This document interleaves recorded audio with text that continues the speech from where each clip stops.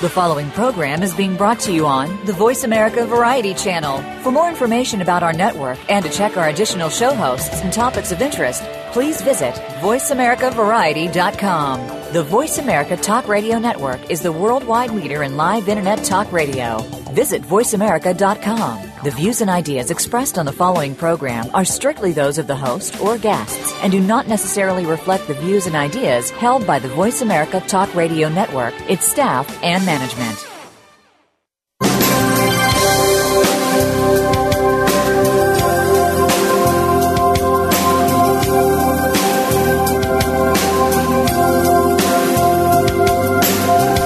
Welcome to the Sharon Kleyne Hour, Health, Environment, and the Power of Water. What you hear in the next hour could very well save your life. Now, here's your host, Sharon Kleyne. I want to invite you to listen to the Sharon Kleyne Hour, The Power of Water, the Global Water Life Science Show. Worldwide, we are in a water crisis. And that's why we have a show that I started 9 years ago for the world to come and listen and to find a fascination with the guests that we have from all over the world. We've been in China. We've been in Holland. We've been in Kenya. We've been in Canada, all over the United States of America. I'm talking to you from Grants Pass, Oregon, in Southern Oregon in the United States of America. I want you to know that as we grow and develop this message, this mission, the world will be eventually listening from all walks of life, all youth, and understand that without the water, there would be no planet. Billions of years ago, the water vapor was in the atmosphere. Now, I'm going to teach you the difference between environment and atmosphere. The atmosphere is the water vapor that snuggles in that air like a swimming pool, but you don't see it. That water in the vapor is what keeps you alive first. It's what brought life to Earth. Now, I'm going to take you on a path. The Earth had circled all around Earth, and you can look up this. Always look up to learn your references to what I say. For billions of years, the water vapor in the atmosphere was surrounding the whole planet Earth for billions of years before life began on the planet Earth. The sun came around the Earth and began to, in time, change a temperature. Between the moon and the sun and the solar system, something changed with the temperature where the droplet started out of the vapor and began to drop, called rain. And always remember, all these words I'm saying, we invented those descriptions of words. Those are inventions. The description of the word of what we call it. So when the rain came pouring down as time passed, soil began. Life is in soil. A recycling began, and we are now learning the word recycle. The recycling of water from the atmosphere to the life on Earth began to work with each other. What the soil began to recycle to the atmosphere, and the atmosphere, the water vapor in the atmosphere, that's the atmosphere, began to recycle with the soil. And then came later on in time all kinds of life, but then came human life. What is human life? Depending upon all life existence, the recycling of your body that is water, and the atmosphere is what keeps you alive primary. That's your primary life. Your number one. The water vapor in the atmosphere is living with you and your body. Your body is water. All those organs that you have, from the skin, all through the body, there was a reason that you began that recycling. You came from your mother's womb of water. You began to live in the water vapor in the atmosphere. That's your primary life. But something very fascinating with recycling. There is an evaporation process going on. A new drought name, drought. Well, let's just call it evaporation of water loss. Dry means evaporation of water loss. Your body is evaporating from the moment you came to birth, from birth to death. Water evaporation. What is happening? There are no two eyes alike, no two fingerprints alike, DNA, and we could go on and on. You're different. Each person has a difference. Evaporation is your difference. At the moment the baby is born, the skin is no longer covered by the water from the baby in the mother's womb. It's living with the recycling of the water in the atmosphere. The eyelid opens.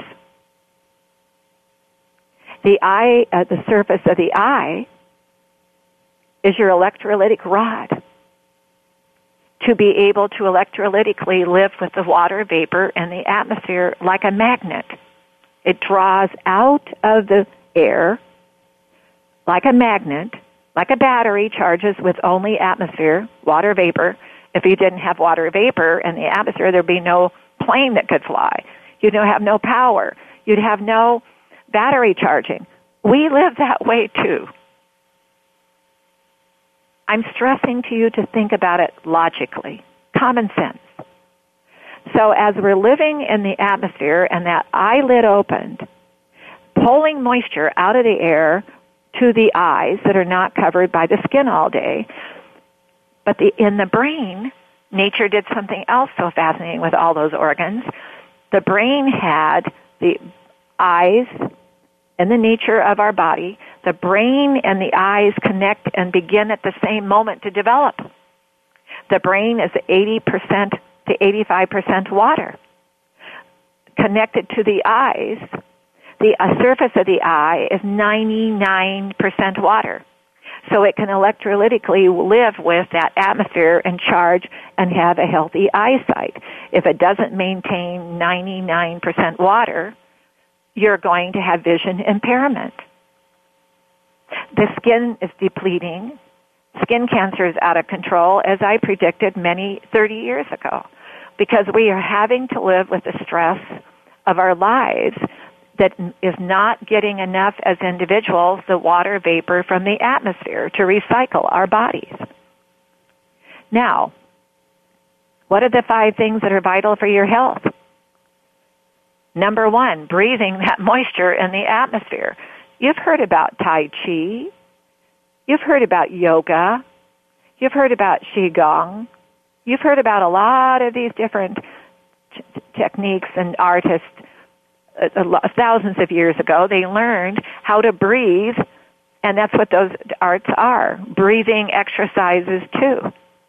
To learn to breathe in through the nose and out through the mouth, then you're breathing in the atmosphere and you're letting out your own atmosphere in your body, moisture level. Let the toxin come out of your body. Learn how to breathe. Number 2, learn how to drink water. Water is vital. Nothing lives without it. You must drink at least 8 glasses a day. If you're not feeling well, you're under stress, you're exhausted, any symptoms, drink another glass. But don't just sip it.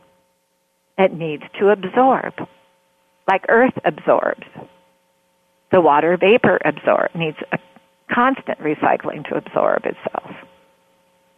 It works with other water vapor. You need to drink 1 full glass at a time to be serious to absorb. I don't think you'd water your garden, your favorite plant in your house by trickling. It needs to absorb, unless the trickling is constantly trickling to absorb, nonstop. Drink your glass of water with a full glass at a time. Number 3 is you need to learn how to eat the proper food, and we're going to talk about that today. There's a new book out there from the China Diet called Whole, and what a science it is with eating. We're learning. There's a couple of things our forefathers did that I disagree with. They were masterful at many things to get us where we're at. Masterful for thousands of years. But they invented a frying pan, and they invented smoking. Smoking is a killer because we're learning now that when there's smoke in the air, it contaminates the water vapor. The water vapor gets too polluted, it's too heavy, and it cannot recycle itself, and it cannot recycle more water to come to the planet, causing a planet climate change. And guess what happens to the human life, all life on the planet? It can't recycle. It doesn't get enough water. Diet is vital. Study that. We're going to be discussing that with our special guest today. Moderate exercise, but be careful. Those of you that are in athletics, be careful about over extreme. It'll cause you stress out of your life. Evaporation will go out of control. You've got to be wise with how you exercise. So learn, if you're going to be excessive, how to balance that out with Tai Chi, let's just say, with another part of your exercise. The other one is sleep. We need to do like the planet does, sleep with the solar system. It is vital. You need to learn how to sleep. There's a science behind it. Enjoy science and technology. It's gotten us a long ways. Go back and study. Now, there's things about water, because we're in a water crisis on the planet. Something fell through the cracks. And I've approached the United Nations we're going to be forming a new committee about this. We need to study the atmospheric water vapor with the recycling of the water that's fresh water on the surface of the planet, and what is happening to the evaporation of human life and the planet, and the evaporation of what's happening with our fresh water and the evaporation of the water vapor. That must be studied. Once we get a good study going with that, we'll get a handle on it, all of us together. It'll take all of us together so that we can have the planet be here for eternity, nonstop, and be a healthier planet. There's things to study, example. I have Bonnie Mark, my secretary, look up these subjects, and sometimes I'll forget to tell you. Search for, on Facebook, the I Care About Water page. It's fascinating. You'll run into certain subjects that are really fascinating. There's one here, are we irrigating in places with too much water? The other one is, desalination plants are not a good idea, a solution for California drought. Maybe it's because it's very expensive. How is Israel teaching California about desalination and drought? The other one is on Facebook, I Care About page. Peru's mega dam projects threatened Amazon River source and ecosystem collapse possibilities. Now, these are all theories and outspoken people that are studying. You can go in and study too. But we need you to know that in your body, your teeth are 8 to 10% water. People forget the bones, 20 to 25% water. The kidneys that are your filter system in your lungs, mostly water. Study. In our planet, for example, we had babies born today, 124,168.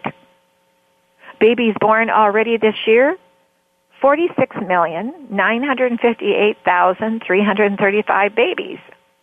Those are our little springs, upcoming new life.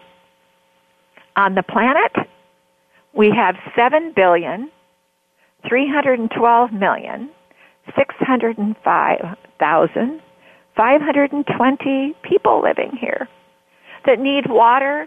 The irrigation needs water. Everything needs water to survive, for you to have food. to survive.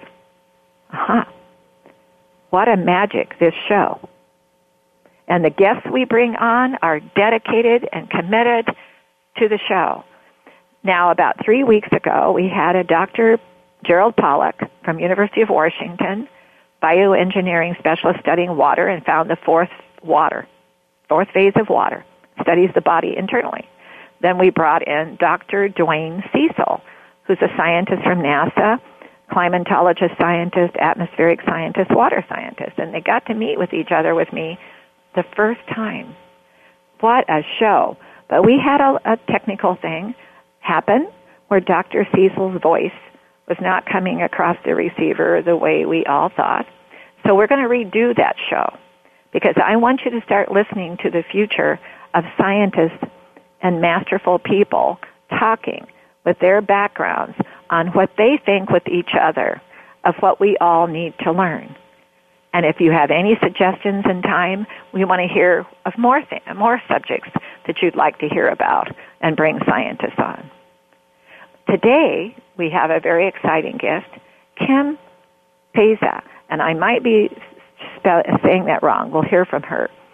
She's an author, artist, and food, and her background is years of studying about how to be a small space farmer and a food gardener. And the topics are going to be, I just love her book. Her covers of her books could be bought as gifts for people who don't even garden. She is amazingly an artist, but smart about learning about our diets. We'll listen to our sponsor first. Biologic Aqua Research, which I am the founder of, has been studying for many, many years water and the evaporation of the human body and the planet Earth. There's a product that we created with the request of ophthalmology research to supplement the atmosphere's water vapor because the eyes are dehydrating, evaporating too quickly. Have you ever noticed that more children, toddlers, are wearing glasses than ever in history? Their eyes are dry. The eyes are evaporating way too quickly.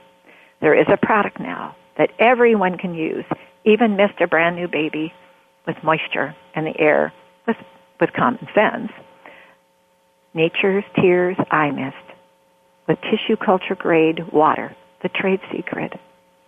We'll listen to our sponsor to supplement the eyes every day. I always use it when I don't need it because I know my eyes need that thirst quenching, that nutrition diet of water. We'll listen to our sponsor, Nature's Tears Eye Mist, with just a mist, and we'll be right back with Kim Peza.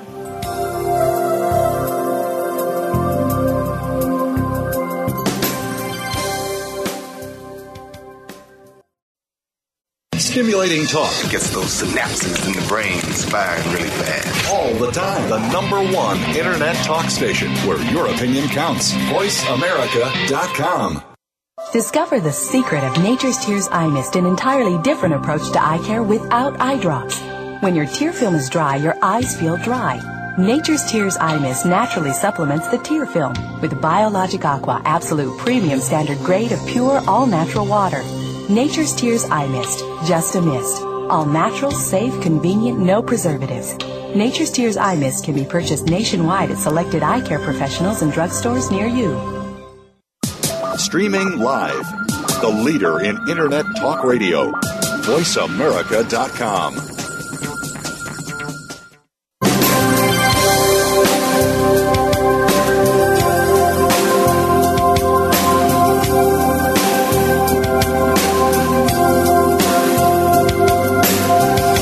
You're listening to the Sharon Kleina Hour, Health, Environment, and the Power of Water. If you have a question or comment, please direct your email to SharonKleinaHour@yahoo.com. That's SharonKleinaHour@yahoo.com. Now, back to the program. Kim, are you with us? Yeah. I apologize. My commentary was a little longer than normal, but I had a lot to say. Oh, that's okay. How do we pronounce your last name? Peza.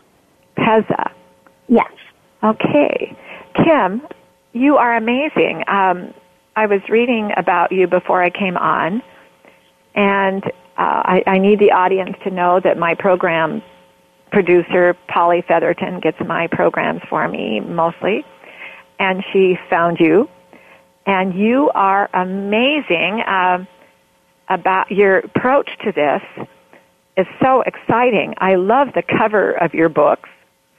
Oh, thank you. I think everybody should be buying them for gifts, for whatever event, a birthday or a special gift or a holiday, Christmas or whatever. Your artistic approach is exciting. I love it.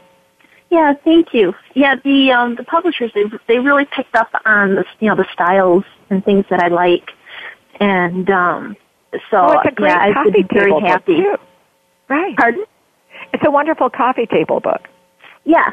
There's there's things when people maybe don't want a garden, but somebody says, I think they love to eat, and they eat, they're diet conscious, and they're going to look at this and find this a fun book to present, to have in place. Before we go on, tell me about you, Kim. How did you get where you're at? I started, actually, before I got into the small space, I was just kind of homesteading by myself. I had goats, and I raised pigs and chickens and geese, and I had my gardens and all that, and I did the farmers markets with my herbs and like that. And then a few years ago, I was helping a friend out with their farm, and I ended up having a slight farm accident that left me laid up for 5 months, where I shattered my ankle. Oh. And so I really couldn't deal with the animals too much anymore, except for the goats and maybe a few birds. And when spring rolled around, I could not get and work to the garden because I still really hadn't healed, and I still to this day have a lot of problems, can have a lot of problems getting around. And it was kind of driving me nuts as to not being able to get back and do the garden, because when I used to live up in New York, the seasons were short as it is.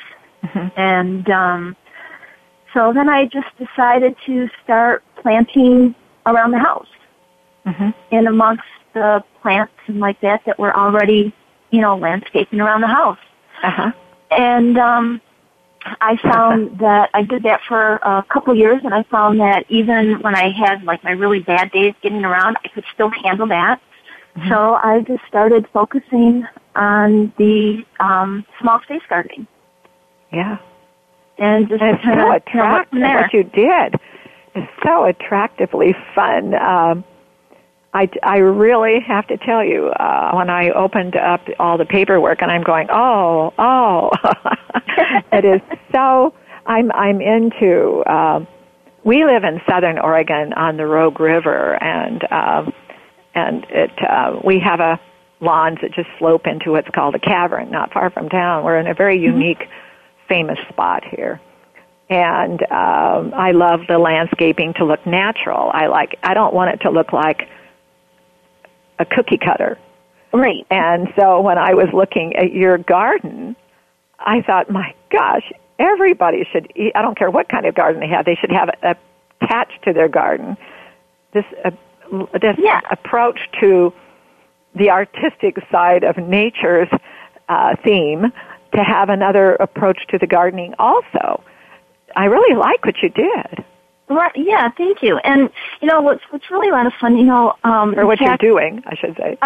Right now, I'm in Southwest Florida, and I'm kind of parked my plants and stuff at my parents' house, and I'm starting different things in their gardens right now, which is also small space gardens.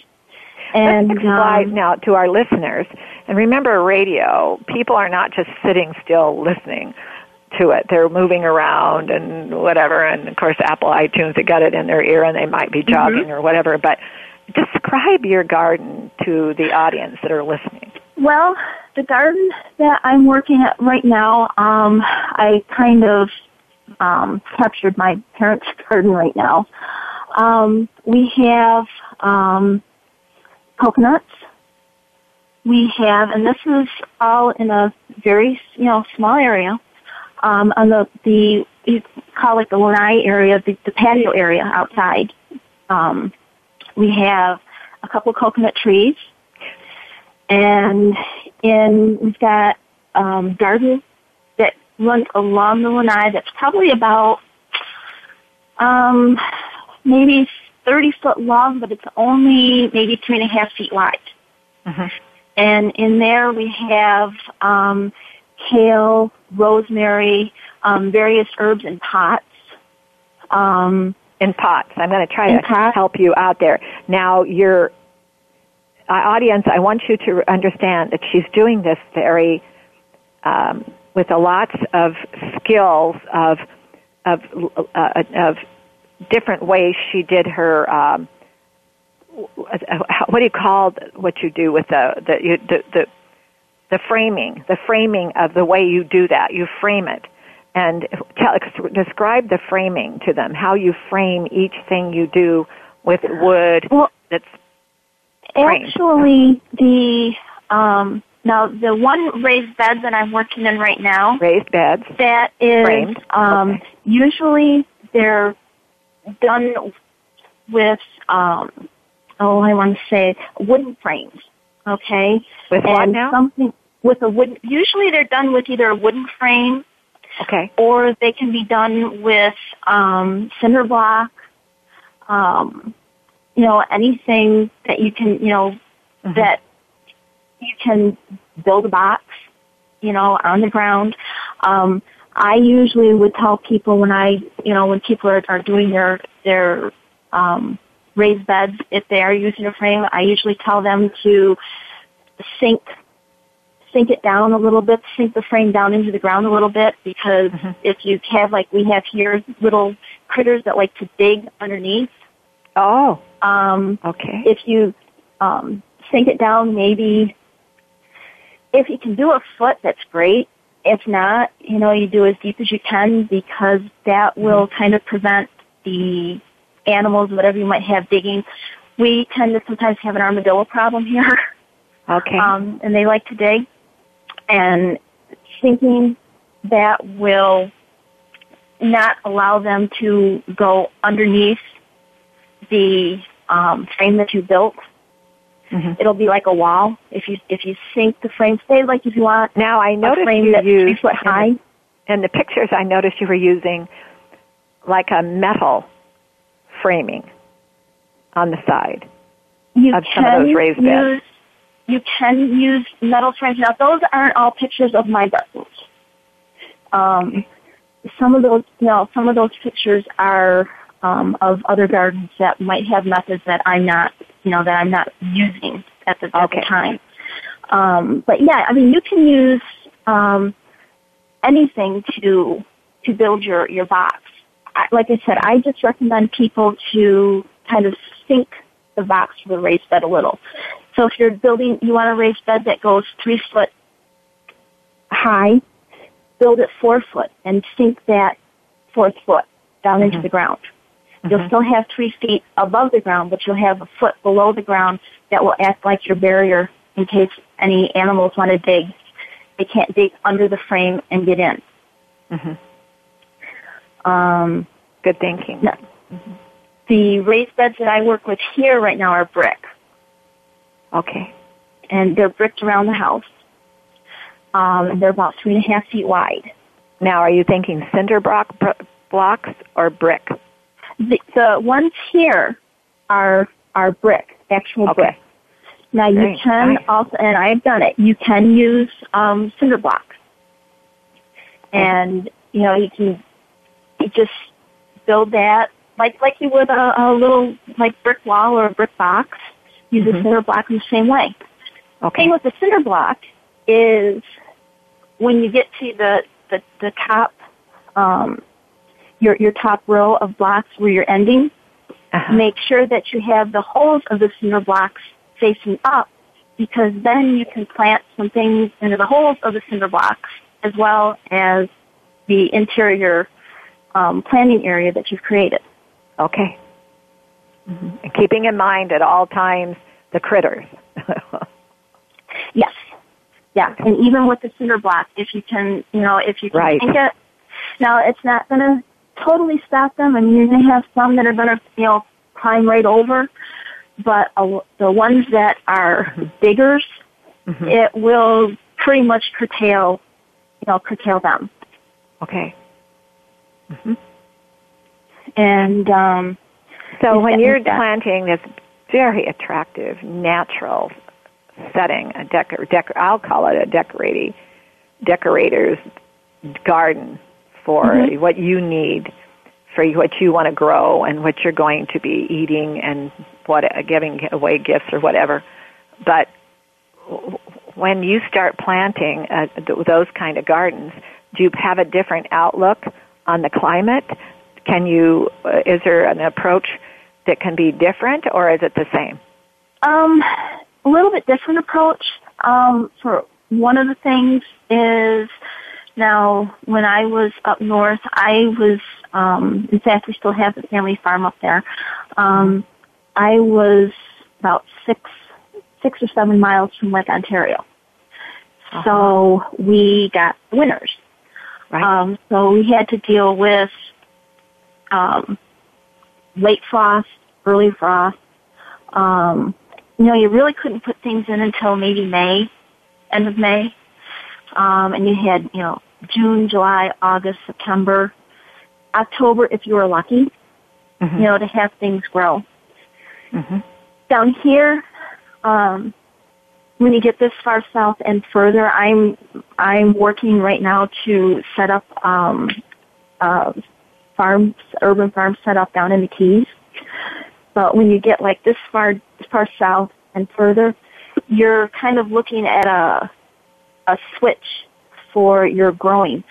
While I would be up there growing like June, July, August, September, October, having to have basically everything in by June. Everything that I wanted to put in had to be in the first couple weeks of June if I wanted everything to work right. Here, when you get to June, July, and the word here is you're in Florida. Yeah, I'm in Florida. I'm in Southwest Florida. And then the other one you were describing, New York. Right. And when you say up there, you mean New York, and here means Florida. Okay. Yeah. Here and in Florida, excuse me for interrupting real quickly, Kim. Sure. In Florida, is there a difference throughout Florida that people would be planting too? Yeah. Okay. Because now here, I'm in the Punta Gorda area. Okay. And we might, if it's a bad year, we might get a frost where we have to run out and cover the fig trees. And because I have fig trees in pots, we have cactus, I have allspice tree in pots. We have, a lot of stuff around. We might have to run out and cover the things. That happened, I think, once or twice this year. The further north you go, the more risk that you have for frost. When you get up towards like Jacksonville area, I mean, it's not unusual for them to get snow flurries. And for the temperatures to really drop. So yeah, as you progress from North Florida to Southern Florida, you will have some differences in your growing temperature. Not necessarily huge differences, not like between Florida and New York, differences. Right. But there's going to be some things that you will have to watch for in Northern Florida that you don't have to watch for in Central Florida. Things you might have to watch for in Central Florida that you don't have to worry about in Southern Florida. Now, Kim, have you noticed when you're doing this type of framing of your garden and how deep is the soil in each of those frames? Are they all the same, or do you do them different depending upon what you're planting? The depth of the soil depends on how deep you want it. If you're so it has nothing to do with building frames, frames for like a raised bed, You can basically build, if you're building the frame yourself, you can basically build the frame for it to hold as much or as little soil as you want. What would be the shallowest level of soil that you would have in the frame? Let's say a person doesn't want it too deep, but they'd like to know what would be the smallest amount that you would recommend? I would say, I'm thinking, I would say at least a foot.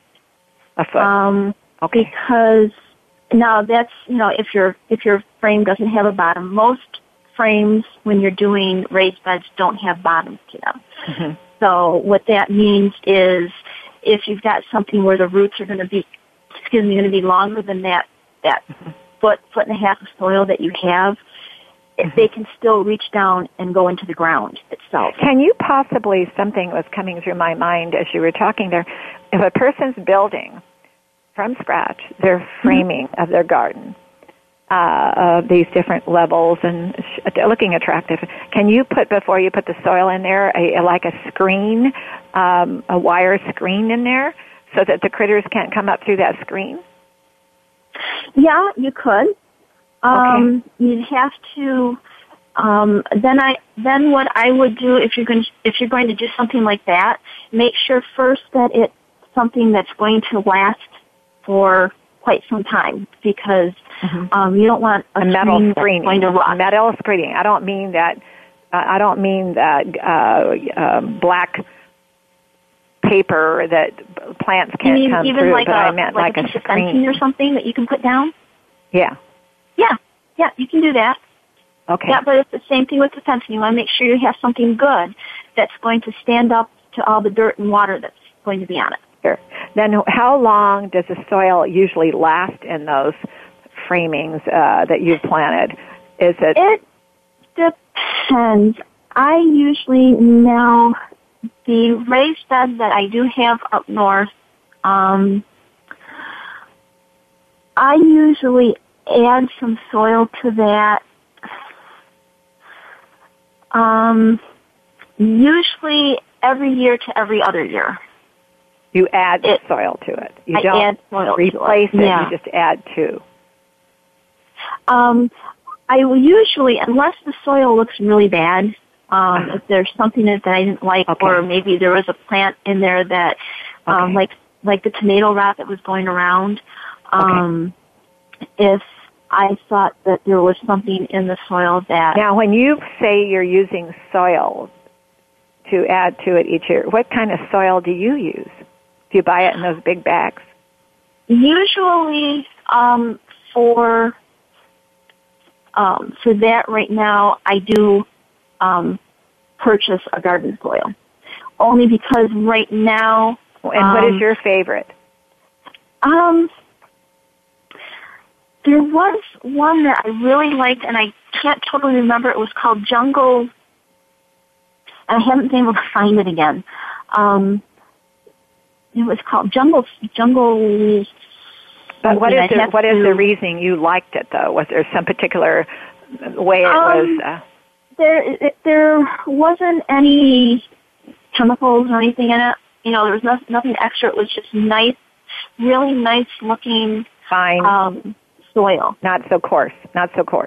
Yeah, and more like a very fertile looking. Yeah, and usually when I used it in the in containers and like that, I usually had pretty good luck with it. Okay. You can mix your own. Right now, I don't have the space to store the extra soils so that I can mix my own. But if somebody does have the space to do it, you can mix your own soil. You can be very flexible depending upon your space. Yeah. I mean, I hope to eventually, once I get set up further south, I want to get, set up to be able to do that again. Right now where I am, I'm very limited in space. So we just have how many of these frames do you have in a very limited space? How many what? How many framed gardens do you have? And do you connect them all together, or are they spaced between each other? Your garden frame. There are, actually the frame that we have right now, the raised beds, go across the back, and then they go partway up either side of the house. So it's kind of like, in our case, it's kind of like, this one is kind of like one big raised bed that goes like horseshoe shape around the house. Okay. Then we have another raised bed that's more towards the front. And that one you have to kind of watch a little bit because it does tend to get full direct sun. So I've had to play around a little bit with that one to see what plants. So did you start using some decorator umbrellas to protect those that are in too much sun?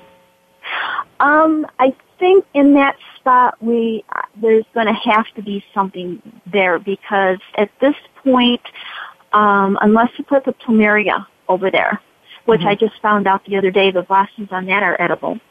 But we might put the plumeria over there.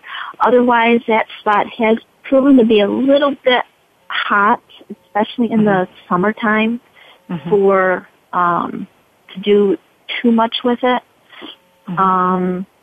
If the plumeria doesn't go over there, which can tolerate all the direct sun and like that, then I am looking at we were actually also thinking about putting the dragon fruit over there, which can also tolerate. Okay, now what are you planting? What are you finding that grows well in the framework of your small space garden? Well, for this area, we've got, we've got coconut. They're right in the ground. In the raised bed area, we have kale, tomatoes, pineapples, eggplant, okra, variety of peppers. I'm trying a block of corn. I got these seeds from a farm show, and so how do you do corn? How do you do corn like that? Well, we have a small. Do you? Excuse me for interrupting. Do you have one of your raised beds that's primarily just corn? Is that the way you do it? Right now, no, because right now I'm just trying this corn out. I didn't want to take up a whole area if the corn ended up not working out for this climate. It was a corn that I got up north, and so I'm just kind of trying to see how it works. Now, what time of year? When do you plant the corn? Do you plant the corn when you planted everything else, or does that come later?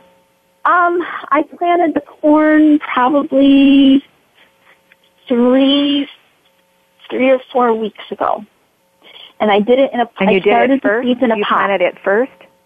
Yeah, I started the seeds in a pot first. Okay. And when that corn comes on, how long does it take? I'm going someplace with this, and I'll tell you when I get there. This is what I'm trying when to you find plant out. the corn, how long does it take for that corn to start coming up? Well, the corn actually, when in the pot, the corn actually started coming up within a couple days. Okay, and how tall will that corn be for how long? That's what I'm trying to find out with planting that small patch. Exactly how so you long haven't done it's this going before. to take. Okay. I have not done this one before. This is the first. I've done the corn up north, but down here, this is a first that I'm trying. That's why I'm only doing a little block of corn. Okay, how long did it take it up in New York? How long did it take for that corn to grow? And how tall did it get? Let's see. And you did this. You did this in one of these framed small gardens. When I did the corn up there, I actually planted it. It was in a small space, but I planted it directly into the ground. I didn't do a raised bed. It was still a small space, but it wasn't a raised bed. Okay. And I think I finally harvested. I planted in June, end of May, I think. And I think I finally harvested around maybe September. You know what I was just thinking, Kim? a person that was having an area where they had to shelter their garden from extreme sun because they didn't have a choice of where to, to how to do it. They could plant corn, and the corn could shelter the area from. That would actually be something like the Three Sisters. I don't know if you ever heard of the Three Sisters. That was a big thing up, of course, coming up from Finger Lakes area. Three Sisters was a big thing that we always learned about from the time I was little. Where you what is that? What is the Three Sisters? The corn, beans, it's three and sisters. squash. Oh, okay. And what it was, the corn was put in first, and then once the corn started coming up a little bit, probably around a foot or so, then you put in your beans, and the corn would not only protect the beans, but it became the support for the beans to grow. Okay. And then from there, you put your squash in, and the squash would grow on the empty ground that was underneath your beans and your corn. It goes back to the Native American. All right. Have you learned a lot about your gardening through studying the Native Americans way back in time? I have started to do some of that, especially now since I've gone more into the small space. But our history is so exciting about learning anything. Holistic scientists, let's call them, and that's what they call me. But holisticness, like you're doing, you go back in time and learned what they learned before the classroom took over. And the classroom is, and you learn about what they learned about the nature of recycling our planet's rhythm. And exactly. You follow me? In other words, they learned from the past, going futures, and we can never leave that holistic side of us away. In fact, I was listening to an interview recently to the head of the National Institute of Health Organization, NIH. And he was saying to the world, he wrote a book called The Language of God, because he believes that our holistic side of our health has got to be brought back into the picture of our futures. Mm-hmm. And, of course, gardening is health, because people grew something, we call it technology today, to learn how to be healthier. And what you're learning is so fun. Your heart is in it, because I can tell by your commitment to it. Oh, so what is your favorite thing? And it makes it more fun down here. Yeah. What is your favorite thing to grow? If something doesn't work out, I don't have to wait a year to try it again, like I did up north. I can just try it again. Now, what is your favorite thing to grow for you personally? I'm starting to like to get try to grow some things from seed. Now I just grow what now? I kind of like to try to grow from seed. Anything. Seeds from seed. I've started a key lime tree from seed. I started some tangerine trees from the seed. Okay. I like to get things that are a little unusual for the garden. Now tell me, we're going to back up because we're almost out of time, and excuse me for interrupting, but and we talk show hosts do that a lot because we need to hear something that maybe you hadn't heard yet or understand. When you grow something from seed, how do you do that? Do you have a special little plastic greenhouse, something that you use? No, I shouldn't say no. Sometimes, that's where, sometimes I just throw things in pots like I did with the tangerine seeds and the key lime seed to see what happens. Okay. Other times, that's where we talk about recycling and reusing and repurposing. That's where the little clamshells that you get lettuce and greens and things like that in the store, that's where they come in really nice because they make really nice greenhouses to start seeds in. Mm-hmm. So and you call those clamshells? Out of the what they call the clamshells, the plastic clamshells that that you buy your lettuce in, or sometimes you can get cupcakes in them. The plastic containers that that, Oh, I see. Those Yeah, little plastic things. They have a lid on it. And yeah, they're called clamshells. Oh, I'm glad you brought that up. That's a great idea. Yeah, and some of Oh, them already have holes in them. Others, you want Sure. to put some holes in them, you know. And then I you put them say- outside. You put them outside in a spot and regulate the sun there. You can, or if you're in the north. Now, I used those more when I was in the north. Down here, I tend to just put things the seeds in the pot directly and put them outside. Up north, Wow. because I had to start things early, that's when I used That's the a good clamshell. idea. Okay, Yeah. we only have a moment left, and you're watering it because we're almost done with. We only have a minute left. Do you have a watering cycle that you believe that everybody should be thinking of? What I do, especially with the containers and like that, don't go by the top of the dirt, the ground. Always stick your finger in there, stick a pencil or whatever. If you stick your finger or stick a pencil down and a couple inches down, it's dry, water. Okay. Now we're out if of the surface time, is wet- and I need people to find out how to find you on the internet. You want to tell us your address? Well, let's see. You can find me on Facebook under my name, Kim Pezza. You can find It's me... KIMPEZZA. Z-A, yeah. You can also find my blog under the New Century Homesteader. New Century Home Center. Yeah, the New Century Homesteader. Homesteader. And then your book. How do they find your book and the name of your book? The books are the Backyard Farming series. Lots of books. There's 8 of them so far. They can be purchased on Amazon, or they can be purchased through Hazard What's the Press. name? Give us one name of one of the books because we're out of time. One of the books is Vegetable and Herb Gardening. It's what? Vegetable and Herb Gardening. Vegetable and Herb Garden to find you. Well, we're out of time, and I want to thank you so much. I learned a lot.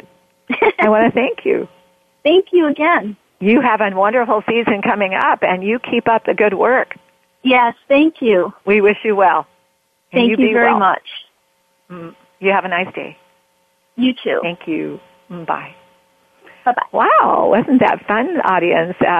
You can have, I was noticing in her books, these framed, very artistic looking with flowers in them besides just the garden plants that makes available a very attractive small gardens in small places.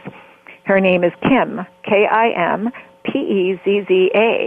and you can look her up on Amazon and or the New Century Homesteader weekly.com, and you'll learn it's so attractive. You could do that in a little space outside your apartment. You could do that.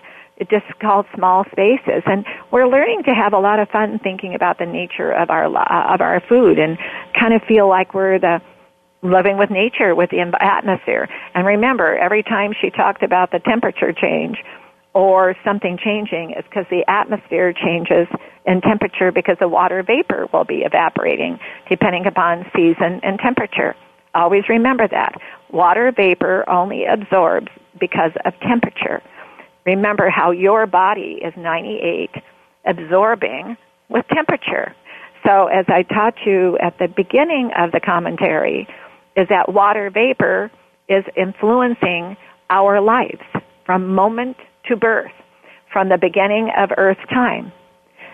Bring to your focus to your own health every day, to live your health, thinking you are evaporating. And when you're evaporating as a person too quickly, you'll have different symptoms. But if you can learn how to hydrate by drinking enough water, eating the proper foods, sleeping correctly, and breathing in through the nose, out through the mouth, bring that moisture in through the nose, into the skin, and when you're breathing out of the atmosphere and pulling that towards your body through the nose, that pulls it out of the body towards you like a magnet too. Then you let out the body's toxin vapor out of the mouth. Always learn. Drinking 8 to 10 glasses of water, depending upon how you feel. But you got to get no less than 8. Learn how to sleep, how to eat correctly, and moderate exercise. And those of you who are athletes, remember, pounding the pavement every day is dehydrating, very evaporating, out of control. Learn how to be moderate. Don't overdo it, and learn how to discipline. Our focus, like planet Earth, is focusing on a discipline with rhythm, harmony around the solar system. I want to thank you for living with us. I want to thank you for being with us today. I hope you learned something. I know we will in the future. We have a lot of great shows coming worldwide, and we're going to bring some other people from other parts of the world in again.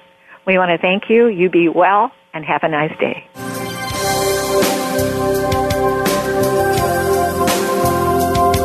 Thank you for listening.